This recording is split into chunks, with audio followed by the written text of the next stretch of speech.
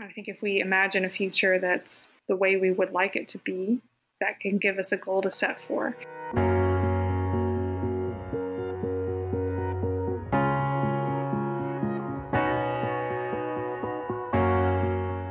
Welcome to Tales with the Sales, where we discuss stories that matter because you are living one.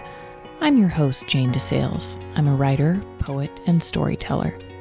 It is my pleasure to introduce you to authors as we explore how fiction impacts our lives and culture.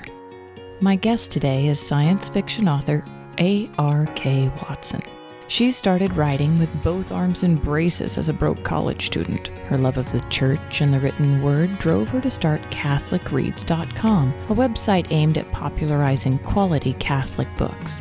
She is an American living abroad in South Korea, a world traveler, and an absolute and unrepentant nerd. Her debut publication, The Dunes, won an honorary mention in the Writers of the Future contest, which in the past has discovered such sci-fi and fantasy greats as Orson Scott Card and Brandon Sanderson.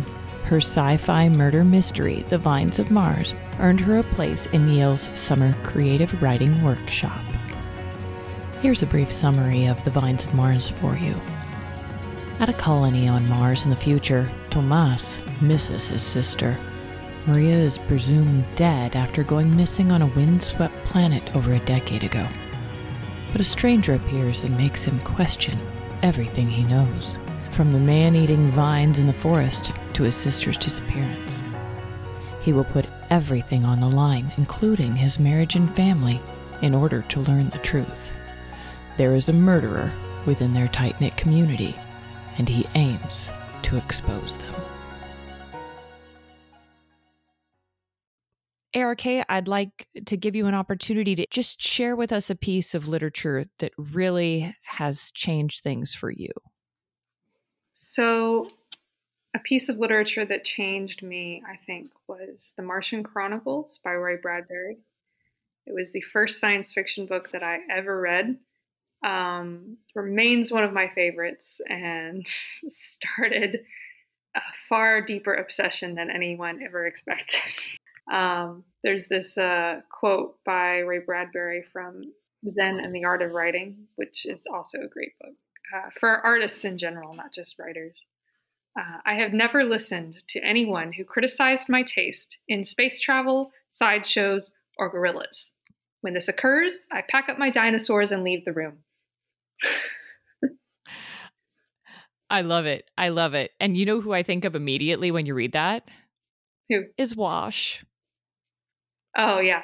Yeah. That it just immediately takes me to Serenity and packing up your dinosaurs. And that just warms my little nerdy heart. So tell me a little bit about this quote, because there's a little bit to unpack there. I mean, it's comedic, but at the same time, it's showing that he kind of seemed to know what his strengths were. Where were you in your life when you encountered this? I was, I think I was in high school, and it was just one of the quotes that I heard by him, and it didn't really strike me at the time. But then as I've moved into adulthood and been trying to find my own voice in my writing and trying to find, just like how a job and my place in the world, it's come back to me again and again that, you aren't in charge of other people's opinions about you. You're in charge of your opinion about yourself. And that might be based on some things that other people find absurd or even offensive. But it's about what you can do in your life that makes you respect yourself, that makes you happy, but not like hedonistically happy, but content with yourself. And following your artistic passions is part of that, but also just having integrity in all levels of your life. So authenticity. Yeah. Authenticity in regards to your identity and your creative pursuits, the whole shebang, huh? Mm-hmm. I find it interesting that you encountered it in high school, but it's worked on you over the years and just keeps coming back to you. It surprises me how much art can do that, that it can impact over time and it can take time to chew on. I know that was my experience with C.S. Lewis's Chronicles of Narnia, that I read them in the second grade and then listened to the audiobooks with my kids, and completely different experience. Or even Lord of the Rings did the same thing for me. That I loved Lord of the Rings when I was a kid, and Gandalf was my hero, but reading it as an adult, and turning me into a deeper nerd, that was important. And so how has this quote helped you to live this out? Like, what kind of boundaries do you think you've had to cross, or self-realizations you've had? Well, I think, especially with my artistic endeavors, I think it shows my attitude towards publishing in general. I went to this fancy conference once where we got to meet with a lot of publishers and make a lot of connections, and it was really a great conference. But there was also a lot of undercurrents of anti-religious snobbery, anti-science fiction snobbery too. Although I will say that most of that seemed to come from the less professional members. And I was young and I was trying to find my voice, and I was a new convert, which was another wrench in the works because, there's this mantra to like write what you know, to write where you come from. And when you come from the Bible Belt and Catholics are less than 3% of the population, and you're coming to terms with some deeply ingrained prejudice, and you're trying to throw that off, you don't really want to write in that voice. Like, you're trying to find your own voice now, apart from that. And so it drove me to decide that I wanted to independently publish, at least at the start. I might traditionally publish in the future, but I wanted to have full control to decide what I wanted to write and how I wanted to write it. And I also wanted to learn the industry inside and out, and indie publishing forces you to do that, so that when or if I do traditionally publish, I'll understand, I'll know what the publishers are doing, what they're going through, so that I can be an effective partner as well, but also so I don't get like conned or something. So the experience at that conference just really forced finding your voice to the front for you then. Yeah, it was very much like, okay, I need to pack up my dinosaurs and go sort of situation. Like, this isn't bad. This is just not where I want to be right now.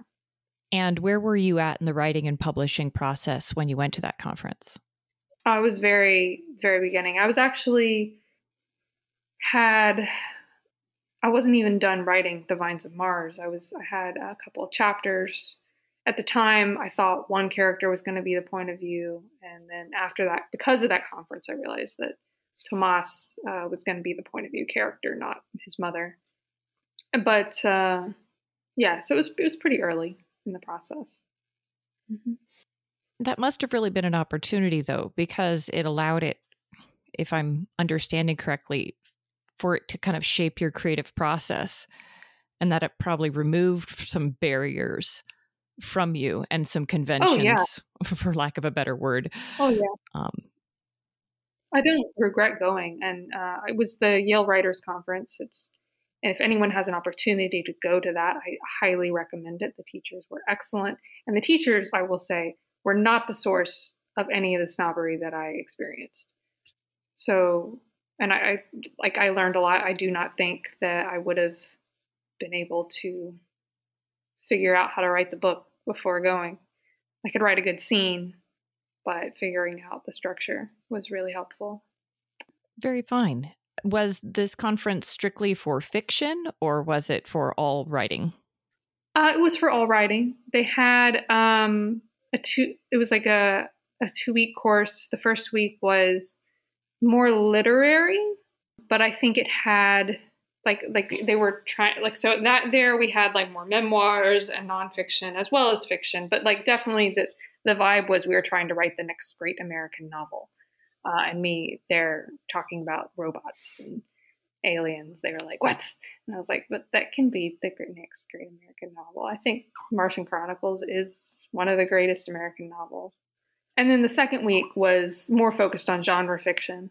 So there was less snobbery there, of course. But I think that the course selection was less intensive, strangely enough. But when I went into there the first week, and a lot of my critique partners were like, "Oh, we don't read sci-fi. How do we give you feedback?" And I was like, "I'm not looking for feedback on the sci-fi parts. I'm looking for feedback on the dialogue and the characters and the pacing and all the stuff that's universal to stories." So. And that's one of the things that's so interesting as I'm working on my own novel is you realize how many things in the structure of a story you take for granted. Like all of those things that you named. As a reader, you just kind of take them for granted as the undercurrent of the story. Mm-hmm. And you're like, oh, well, how do I evaluate plots? But the pacing and the characters and all of that, as a reader, you take for granted until it's your responsibility as a writer to make it come to life and make it compelling. So what brought you around to writing fiction and then science fiction? I couldn't not. For as long as I've wanted to write books, I've wanted to write fiction. I will say historical fiction was actually my first love. And then I discovered science fiction. And I think what really interests me about science fiction is it's driven by questions, at least the sci-fi I like. And that also ties into me integrating my Catholic faith into my identity as an artist. Do I write fiction that's meant to convert people to Catholicism, or do I write something more covert? And I found that for me, writing fiction is kind of a spiritual meditation. It's a way that I grow personally, and it's driven by questions I have about the faith. How would the church react to a sentient alien asking for baptism? What would that mean? Would it mean the same thing, or would it be something different? And I think, too, I'm actually influenced by a lot of atheist sci-fi writers that I grew up reading. I love Isaac Asimov. He's typically very negative about religion. Any religious characters in his books are like stupid or villainous. But that part of his books was always just very kind of secondary. What made people come back to keep reading him and what made him keep writing was questions he had, right?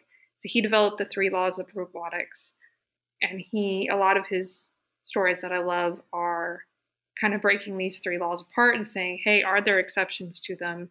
Are there ways that there could be perceived exceptions to them? And it was driven by questions he had about like the logic of morality, I think is what's really cool about his robots. His robots are perfectly logical beings, which he seems to posit that they are moral, that morality is logical. But people in his world, sometimes mistrust robots and second guess them. And so they often are struggling to do good despite people's misunderstandings. And his questions about like how would that play out and how would they win our trust. And yeah, it's the questions he had about morality and intelligence and sentience that make his work eternal. And so similarly, my work is driven by questions I have. And I'll make guesses and stuff. It seems almost like the questions that you're asking could only exist in a fictional world. Not that they are purely fiction and that they are not possibilities, but that you couldn't explore these ideas in a nonfiction setting. I think you could. It would just take a different symbolic imagination. I think you could explore it in other genres as well. But there's something about positing it in science fiction, kind of. So the difference I've heard between science fiction and fantasy is science fiction is like, this could happen. This could be possible. And fantasy is more about the past of this could have happened. Or maybe it didn't happen at all. Maybe it's just something completely separate. Yeah. But there's something about the immediate relevancy of positing it as a possible future for us that I think kind of raises the stakes a little bit as a reader. I can see that. And I like the idea of questioning, especially when you look at the name science fiction, when you really look at science as the art of observation and then asking questions about it. You look at Star Trek and how many of the technologies that were imagined for the TV series ended up being scientific reality within just a couple of decades, which is pretty mind-blowing when you think about it. And I think it's because of things like Star Trek, because we were imagining handheld devices that we could talk to over long distances, that we're like, other people were like, hey, let's figure out if we can do that. The way we imagine the future has a moral impact on the world. And I think if we imagine a future that's the way we would like it to be, that can give us a goal to set for. And you can also have dystopian, which also is like, let's not do this. But you need a balance of both, I think. Absolutely, absolutely. So that we can both strive to and avoid at the same time. Yeah. So if you could bring to life any technology or experience from The Vines of Mars, your novel, what would that be? I would love to go to an alien colony. I wouldn't really want to meet the Vines in my first book because it probably would die. It would probably hurt. Um, but I would love to just walk around the colony. And I researched a lot about current theories of terraformation. So I kind of have two terraforming dynamics going on Mars. So you have the humans who are trying to terraform Mars using a lot of theoretical or currently existing technology. And you have the Vines, which are a alien plant, which is not like sentient the way we are sentient, but it is terraforming Mars for its own self. And so you end up in this sort of like symbiosis, but also this war between these two species, and that the Vines are creating a lot of the oxygen that gave humans the opportunity to get out of domes. Before I hint that they had like mining colonies, like underground bubble dome stuff, but it was very small.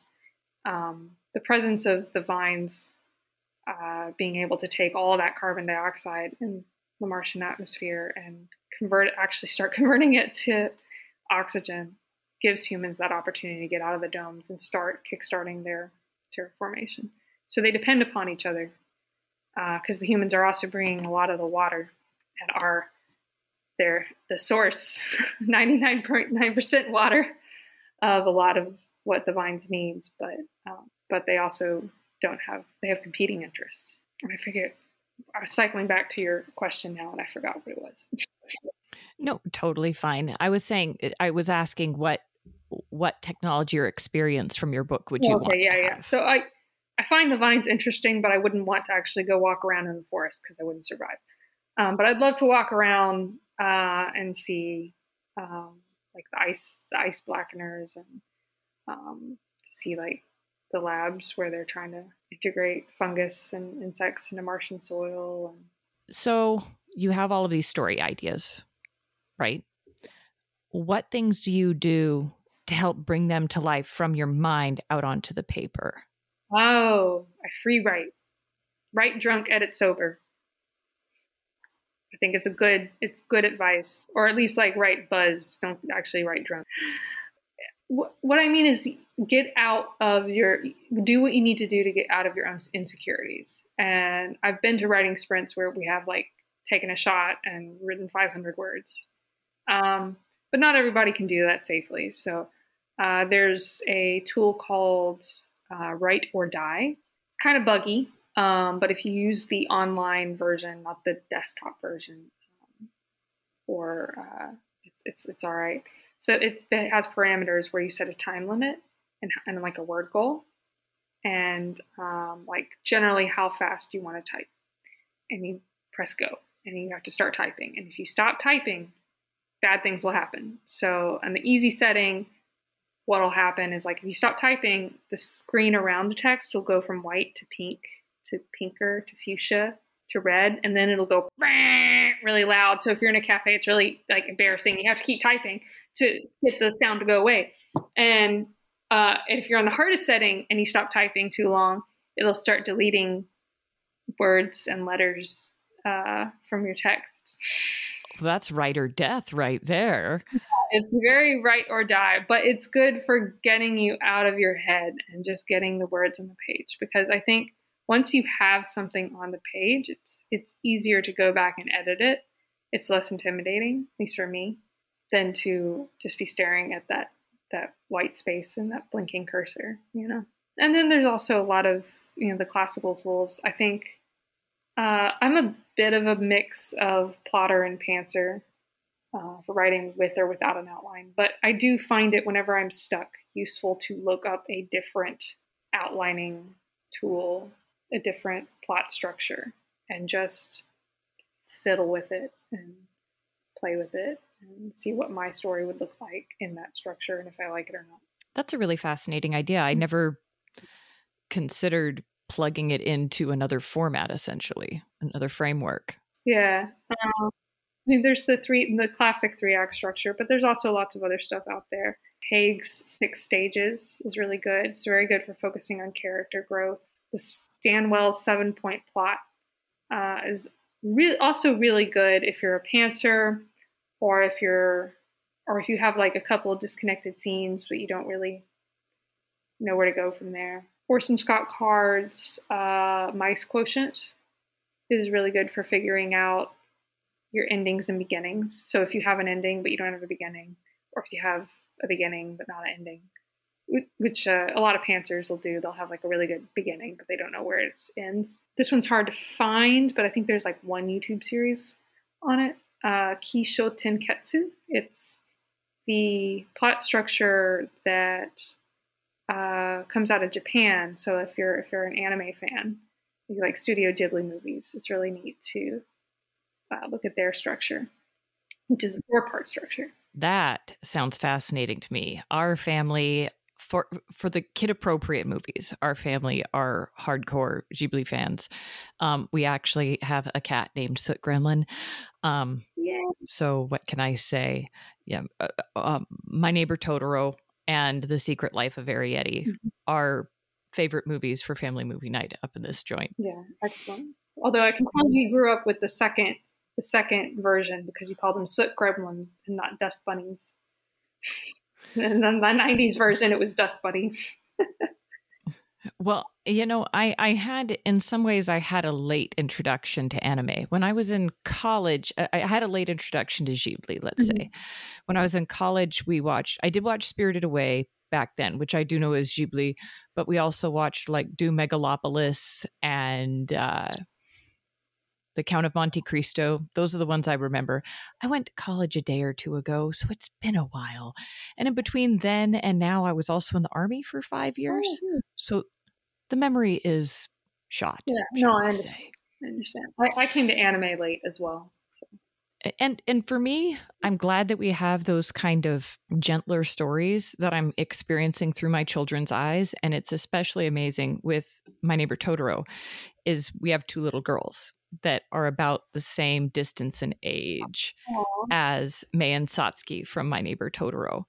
And watching their interactions together and their body language and their movement and the things that interest them, you experience it through the wonder of the child's eyes, this fairy tale story. But at the same time, I'm experiencing through the parent's eyes simultaneously. And good stories can awaken such wonder. It's not that I was listening to something, it was with Malcolm Guite at Hutchmoot. And he was talking about 20th century's authors that talked about reawakening the imagination and recognizing that there will never be, I forget who said the quote, so you have to forgive me, there will never be a lack of wonders in the world, but we do suffer from a lack of wonder. Mm-hmm. And I think that's one of the reasons I wanted to talk about fiction with people, is to reawaken the wonder. Yeah. To recognize the magnificence of the world that we live in, whether we're recognizing it in terraforming Mars, forming community, learning about cultures that are different than you, life experiences different than you. So I figure it's okay to be a nerd because we get to experience all this cool stuff. Yeah. I share that about how this movie impacted me. What impact do you want your art, your literature, your books and short stories to have on people? I want people to not be afraid, but also to have a little heebie-jeebies. So I've dabbled a little bit in horror, and my aliens are certainly quite scary. Alien invasion is a scary thing, but also it's beautiful and wondrous and awe-inspiring. And the fear is not, it's not that I want to say bad things don't happen. Bad things are going to happen in my stories, but it doesn't end there. Your whole world might be changed more than you could ever imagine. It's terrifying, but it's also wondrous. Yeah, that's kind of a theme in like I'm finding in all my writing. As I tackle scary things, but I also talk about how they're not what we think they are. And they're certainly not the end of the story. No. People talk about like, oh, if we visit an alien world, our microbiome, the nutrients we need in our body, it's going to be different. Is it just going to be war and genocide between our environment and theirs? Maybe, probably to a certain degree, yeah. But also, nature isn't just war. It's also integration and symbiosis. And that's going to change us. You think when, Europeans came to the New World, there was a lot of plague and death and destruction. But there was also a lot of people's bodies change.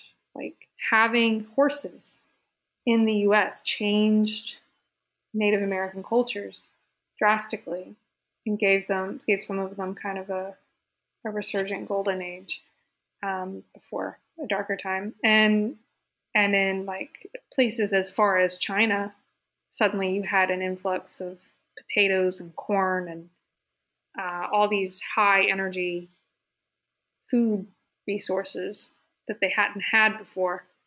And people were physically able to do things that they hadn't been able to before. So it's scary, but it's also good. So it gives us a little bit of strength when we say, but change is hard. Yes, it is. It makes a wonderful story and conflict resource. We like it in everything except our own lives, and then we gripe and complain. Oh, yeah, exactly. And I think this is where it's good for me and my spiritual growth, because it writing reminds me of that. I've found that I've definitely had to do a significant amount of introspection in my writing, and it's not always comfortable for myself. Nope. Because I start writing a character and then I realize, oh, yeah, their faults, the reason they're so easy to write is because they're mine. Have you had that experience as well? I have. I've also had kind of a greater understanding of my family history as well, writing characters. It's funny there was a little discussion once amongst friends and family when my book came out of like, oh, which character is she? And like people would guess. And I was like, really, they're all of them. Because I wrote them all and they're all in my head. One of the themes in my book is kind of a generational trauma. This is a colony that is going through some very traumatic experiences in this struggle with this alien force, and many members die and people mourn them. But also, it is a normal and human small town. You find out pretty early in the book that in the previous generation, one of the teachers was sexually abusing his students. And these students are all adults now. And it's kind of this secret, but not secret thing that a lot of them are survivors of that abuse. And that's affected them and their children, their families. I don't get graphic or show rape, but I talk about the community effects of that. And I had a great grandmother who was a victim of that abuse. Writing this story was, I think, part of me understanding like that was like great grandmother, right? But it does affect your family. It does affect how you cope with things. Well, and sadly, with the statistics in our modern culture, there are so many people who are victims of sexual violence. And to have that recognized and that this isn't something you can just push down again and again and again and not have an impact on you and your family, as you were saying, generationally, but also society at large. Mm-hmm. Yeah. You handle it in a graceful way. Thank you. Yeah, it is a tough situation. It is a tough situation, but at the same time, one of the things I see in fiction is a means of encountering ideas that are hard and giving us time to chew on them without chewing on the people that they happen to. Mm-hmm. That we can engage with these fictional characters and kind of work through our emotions and our thoughts about these experiences and come out on the other end with more empathy. And we can do it at our own pace, which is so much different than working with an independent interpersonal relationship, because that person's feelings and thoughts and experiences need to be examined, not under a microscope because they're a human being, but in the here and the now, that their emotions are being experienced in the present. And so you don't necessarily have the time to catch up. Whereas if you engage it through fiction, you already have some of the mechanisms of engaging people. So I thought that was pretty cool. Mm-hmm. I know we haven't talked a ton about your book, but I think we've given people a little bit of an idea that we're on Mars. There's vines and there's small town world on this extraplanetary colony.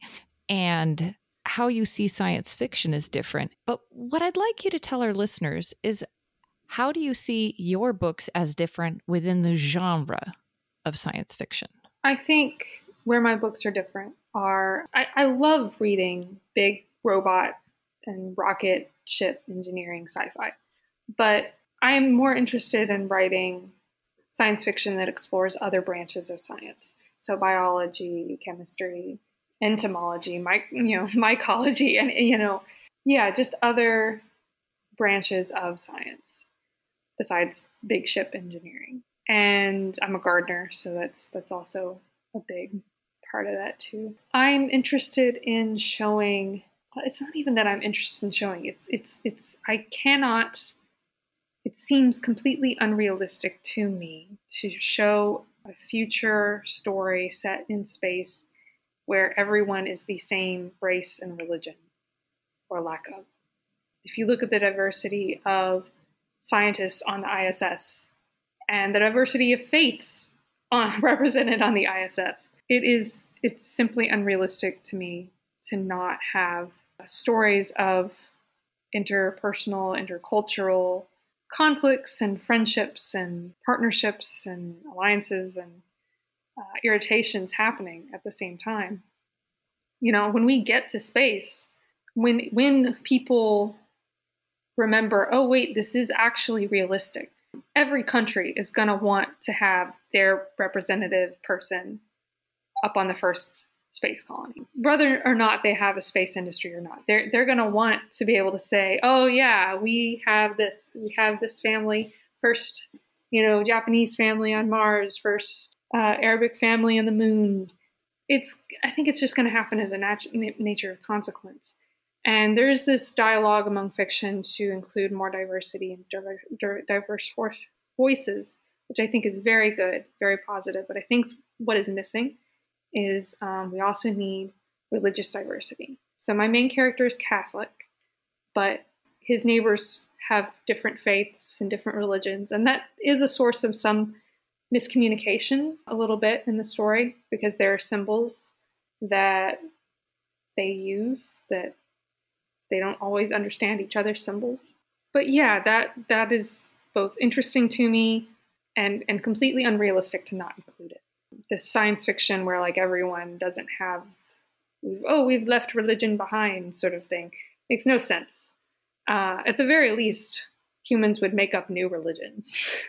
This kind of in our myth-making, storytelling nature. But yeah, and I think it's important to show interracial, but also interreligious friendships and relationships. You know, people talk about problems that interracial couples deal with nowadays on Earth, but there's almost no representation of couples of two different faiths in media, which I think also comes with its own struggles, but also comes with a lot of good and a lot of empathy. And I think we can learn a lot from stories that talk about that.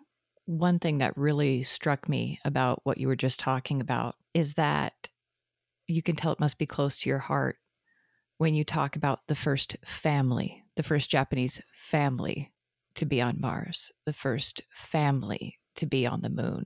And it kind of breaks down another thing that you can often experience with adventure style fiction is that it's always about the individual.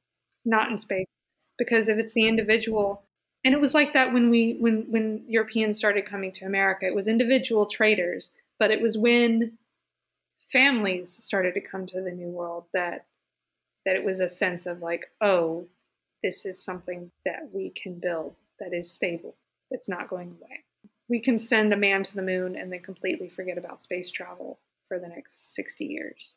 But if we send a family to the moon, we can't forget about it. I never thought about that. That's pretty cool. So I want to know what you've got in the works. Do you have sequels to Vines of Mars? What else are you working on right now? So I actually wrote The Vines of Mars as a standalone. I don't think we've really described it. It's a murder mystery. So the main character thinks his sister died 10 years ago. Finds out not quite the case, but when he finds her body, it's like 10 years older. So she's clearly been living, but she's also clearly just been murdered. So he's trying to dig through a lot of the colony secrets, a lot of the planet secrets to figure that out. I kind of wrote it as a standalone story, but then when I started to send it people were like, what happens next? And I did leave like some things unresolved or like vague, I guess. I wouldn't even say they're unresolved, vague, that I could elaborate on more. So I am working on sequels to The Vines of Mars. And I think it's going to kind of follow like a Sackett situation. Louis L'Amour, if there are any Western fans in your listeners, he had a series that followed the Sackett family. The first book was the first man from England from England to the U.S., and there were a few books following his explorations of the U.S. And then each book afterwards seemed to follow a different descendant of his, and it also kind of mirrored the expansion of American borders in the formation of like American identity through history, through this family. And so I'm kind of thinking that my story is going to be the same sort of thing, but it's going to be the expansion of space through generations of a family. And also the development, because the humans are changed by their encounter with the vines, and the vines are changed by its encounter with the humans. And I'm also going to show the development of that alien species and what effects long-term it's going to have. And then more recently, probably early 2022, I'm going to have a novella come out called The Cyber Exorcist and the Mermaids of Mississippi. And it's taking like the worlds of Blade Runner and Altered Carbon and sticking a exorcist in there and kind of bringing questions of the paranormal to those questions. And I think that really works for the cyberpunk genre, because the cyberpunk genre has always been about questions of what is a soul, what is human. If you can make something that imitates humans perfectly, then what's the distinction? Is there a distinction? So bringing kind of a doctor of souls into that universe is letting me explore those questions and ask them. So. That sounds fascinating. It really does. And how you broke down the cyberpunk genre for me, because I'll be honest with you, clueless. Other than like cyberpunk garb at a con, that's about the extent of my knowledge of cyberpunk culture. And Blade Runner is an excellent introduction, but I know it's kind of a slow-paced series of movies, so it's not everyone's cup of tea. But I was also really influenced by an anime called Ghost in the Shell, and that one was actually a very traditional Buddhist take on cyber technology. So I'm living in East Asia now, and even today in East Asia, it's hard to get organ transplants. So you think in Buddhism, the body, that people are reincarnated, but they don't really, in Buddhism, they don't really have like a dualistic distinction of body and soul. The body is the soul. And so that's why like reincarnation is the body getting changed and reformed, brought back as something that looks different. And so when you have an organ transplant, it turns a lot of people from Buddhist cultures off because it's like merging souls, like stitching two souls together. It's like a weird, what does that do? That's a big theological conundrum for them. And so cyborg technology, where it's man merging with the machine, that brings in question of can the soul be, or can someone be reincarnated as a sentient computer? And I love the series. Wonderful, wonderful series. Big fan of the TV show. There's a movie that's very famous. The movie's great too, but the Standalone Complex TV show is where it's at, guys. But I knew that I couldn't write. I wanted to write the next Ghost in the Shell, but I can't because I'm not Buddhist, but I'm Catholic, and I can take, so many of our rites as Catholics are very physical. Oil, incense, holy water. So what happens if you have a post-human who needs an exorcism or a baptism? So a post-human is someone whose consciousness has been uploaded to like a Wi-Fi digital state. So essentially they're immortal and they can go anywhere into any technology or anywhere there's a signal, sort of thing. So that's the concept of a post-human in cyberpunk. So if you have something that's, their body is electricity, you can't baptize that. You can't really put water on that. What do you do with that? So I don't know. I'm going to figure it out and posit some guesses in the series. So. Wow, you just blew my mind. I have I never even considered the theological ramifications of cyborg culture. So thank you. And that's the thing is, like you said, all of these possibilities that when you limit a genre to an atheistic worldview, that you're actually limiting the creativity and the ideas and the what ifs that can happen in it. And that would be a real shame to happen in science fiction when, like you were saying, it all goes back to the questions. Mm-hmm. That by eliminating the spiritual, whether you view it as reality or possibility, you've cut off so many ideas. Yeah. And so much conflict. I mean, it's great. Yeah. And this is why I, even as a Catholic and as someone who started like a whole business devoted to Catholic literature, I also want more Buddhist and Jewish and Muslim and other religious writers writing in science fiction, because I think they can ask questions that don't occur to me, and I can ask questions that aren't occurring to them. And I think together we can help each other grow in empathy and imagination a lot better than we would by ourselves. You briefly touched on Catholic Reads, and this, why don't you tell us a little bit about that, what that is in a nutshell and why you created it? So Catholic Reads is a website and an email newsletter. The website is a database of Catholic literature of all genres. It's all like book reviews and such. The thing is, we read every single book submitted to us, and we do not accept a book for writing a review unless we can write a positive review, and unless like it passes muster on like editing and being authentic to Catholic Orthodox theology. In Catholic publishing, there's a lot of great resources for nonfiction books. Less for fiction. There are some, and I'm always happy to champion them. But most Catholic authors have to self-publish, which means you have this big thing and it's hard to find them, and when you find them, you don't know if they've been edited or if they're any good at all. So we provide that vetting. Like any book on our website, I can confidently recommend. Of course, you're going to have a range of like good to great within that, but that's a service we provide. And then we have an email newsletter where you get a book a week, marked down 50% off to free. So that it'll be like $1. And that's a really nice, easy, budget-friendly way to educate yourself about what's out there and to find books in the genre that you're already a fan of, and to find authors that you want to support and that are good for you and your family and your kids. And we do every genre. When I mean every genre, I mean any little weird thing you can think of. Cyberpunk romance.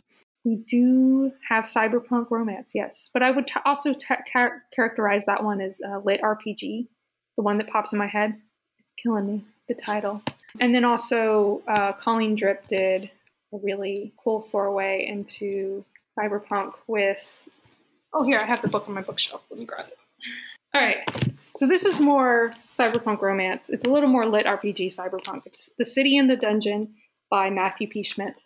And a boy enters a video game, or like the video game enters the world, and he enters that to make money for his family, and ends up almost being like Brideshead Revisited, and he kind of finds love and God and meaning through that. And then this one, God Country, the main character is a kind of a cyber slave that got freed, but he was so conditioned to serve the company that enslaved him. And he has memories of an education and a childhood that aren't real. You know, they were put into his brain, but they're real to him, and he has to grapple with that. That's God Country by Colleen Drip. And she also had a really character in a couple of other her Star Brothers books. It was like a post-human who was finding God. Kind of thing. Wow. Not so much romance in God Country, though. But, yeah. Wow. And for our listeners who are unfamiliar, could you explain what a lit RPG is? Lit RPG takes the mechanics of video games and role-playing games and merges it with literature. So the big hit that came out was Ready Player One. That film and book, that's lit RPG. And in City in the Dungeon, it's mechanics of D&D that are at play. Tabletop Dungeons and Dragons, going old school. Yeah. Yes. And what's really cool about Matthew Schmidt is he plays on this understanding that a lot of characters have, that a lot of what happens, the mechanics of the world they're interacting with, are determined by chance, by the roll of the die, if you will. But then as they delve deeper into the dungeon, they start to realize that there is a greater power at play, both within the dungeon and perhaps within reality. I think that actually serves as an amazing segue into your rolling the dice of fate, my friend. Oh. So we have come to that time where we are going to have a rando round, and I have no idea what questions you're going to end up with. So there's 100 questions on this sheet in front of me. I have percentile dice that are, yes, used in role-playing games. Yes. And so would you like tie-dye dice or pink with sparkles? Tie-dye. To decide your fate. Tie-dye. All right, a girl after my own heart. And I'm going to roll, and we're going to see which one of these questions we end up with. And I wrote these over-caffeinated, so they should be good. Oh, good. All right, let's see what the first question is. Who has been the kindest to you in your life? Well, I can't mention anyone in my family because then the other ones will be like, hey, what about me? But I do have a very wonderful family that I'm very grateful for. I'd say right now, it's not quite like my entire life, but right now, my husband has been amazing. We moved to Korea 2 years ago and got a house And like a week after we got the house, we were living in suitcases, no furniture. We had a baby in a Korean hospital. And then just as I was starting to heal from the labor, the pandemic hit and shut everything down. And I couldn't go out. And he has been so supportive of me personally and my work. So many days that I've been like, oh, I'm really behind with work or writing. Can you watch the baby for a bit and let me catch up? And he's done that, and he's been there. He sounds like a keeper. I think so. All right, I'm going to roll again. If you were a flavor of ice cream, what flavor would you be? I don't know if this is what popped in my head. I don't know if this is a flavor, but chocolate with Pop Rocks. Chocolate because it's great and it's fun. It's my favorite. And Pop Rocks because there's just a little bit of weirdness in there. That's awesome. You got to keep it weird. All right. I know the answer to this question. It's, do you garden? So much. Oh my goodness, so much. So we've been living in apartments. It's the first house we've gotten. So that as soon as I saw the place, I was like, I have plans for this yard. And the pandemic certainly helped because it's not like I could go anywhere for the first couple months of that. But yeah, if you follow me on Instagram, I post monthly updates on my plant babies. Do you grow the vine? No, I grow moody grass and roses and lavender. We got a ton of marigolds right now. And some mums. But I think I've been struggling with hydrangea. Usually I can get hydrangea to grow, but getting stuff to grow in a different country is a different beast. And hydrangea are native to Korea, so you would think they would do great. But oh well. Maybe next year, maybe after a year of getting their roots set. Well, and they do say that first year of observation is what teaches you so many things in the garden. Mm-hmm. So, and it never stops. That's the thing I've learned in gardening is you never stop learning. And you don't know what the weeds are when you move to another country. There was this plant. I was like, oh, this is a really cute little grass. I love the structure of it. I'll let it grow. And now I'm like, oh my God, kill it with fire. Nothing dies. It spreads everywhere. It takes everything. I've encountered a couple weeds like that myself. That you're like, oh, look at the pretty flowers. Oh my gosh, this thing makes thorns that never go away. Uh-huh. Yeah.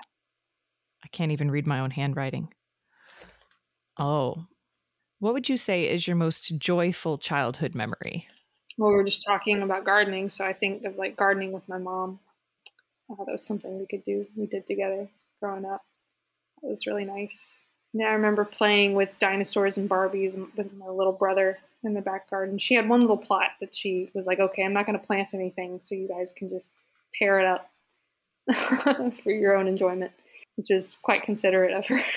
So we had our own little mud pit. Because who doesn't love mud? Yeah.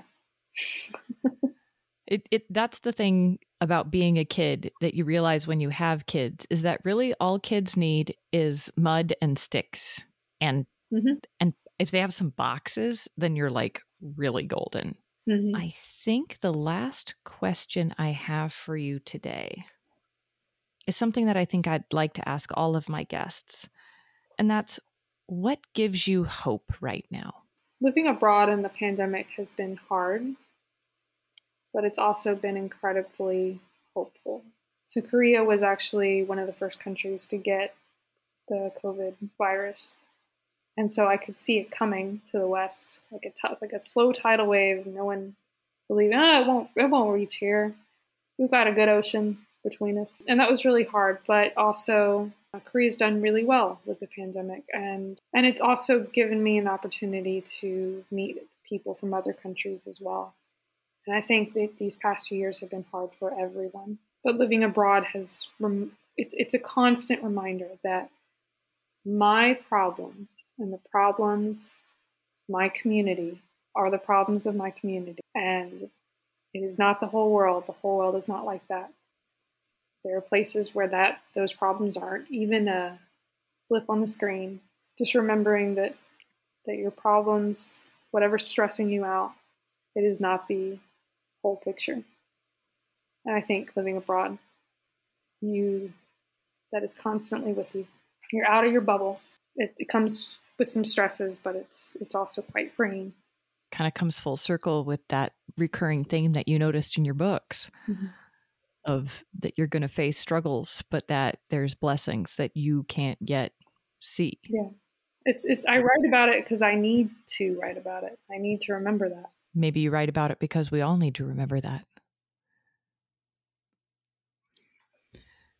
Well, ARK, our time together has flown by, and I have really enjoyed this conversation with you and having the opportunity to have my mind open to new ideas about science fiction, which is a genre I had read off and on throughout my life, but really tackling some deeper tensions within the genre has been fascinating. And I learned that there is such a thing as cyberpunk RPG romance. Mind blown. Oh, yeah. I want to thank you heartily for coming and having this conversation with me and with our listeners to just get to know you a little bit better and see some fiction that can really open their mind to some new perspectives. Thank you. This has been fun.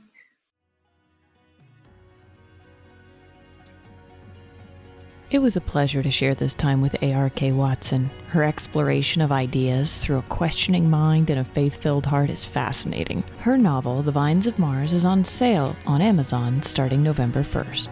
You can find her work and updates at arkwatson.com or follow her on Instagram at arkwatson. Be sure to check out catholicreads.com to find many other works mentioned in this episode.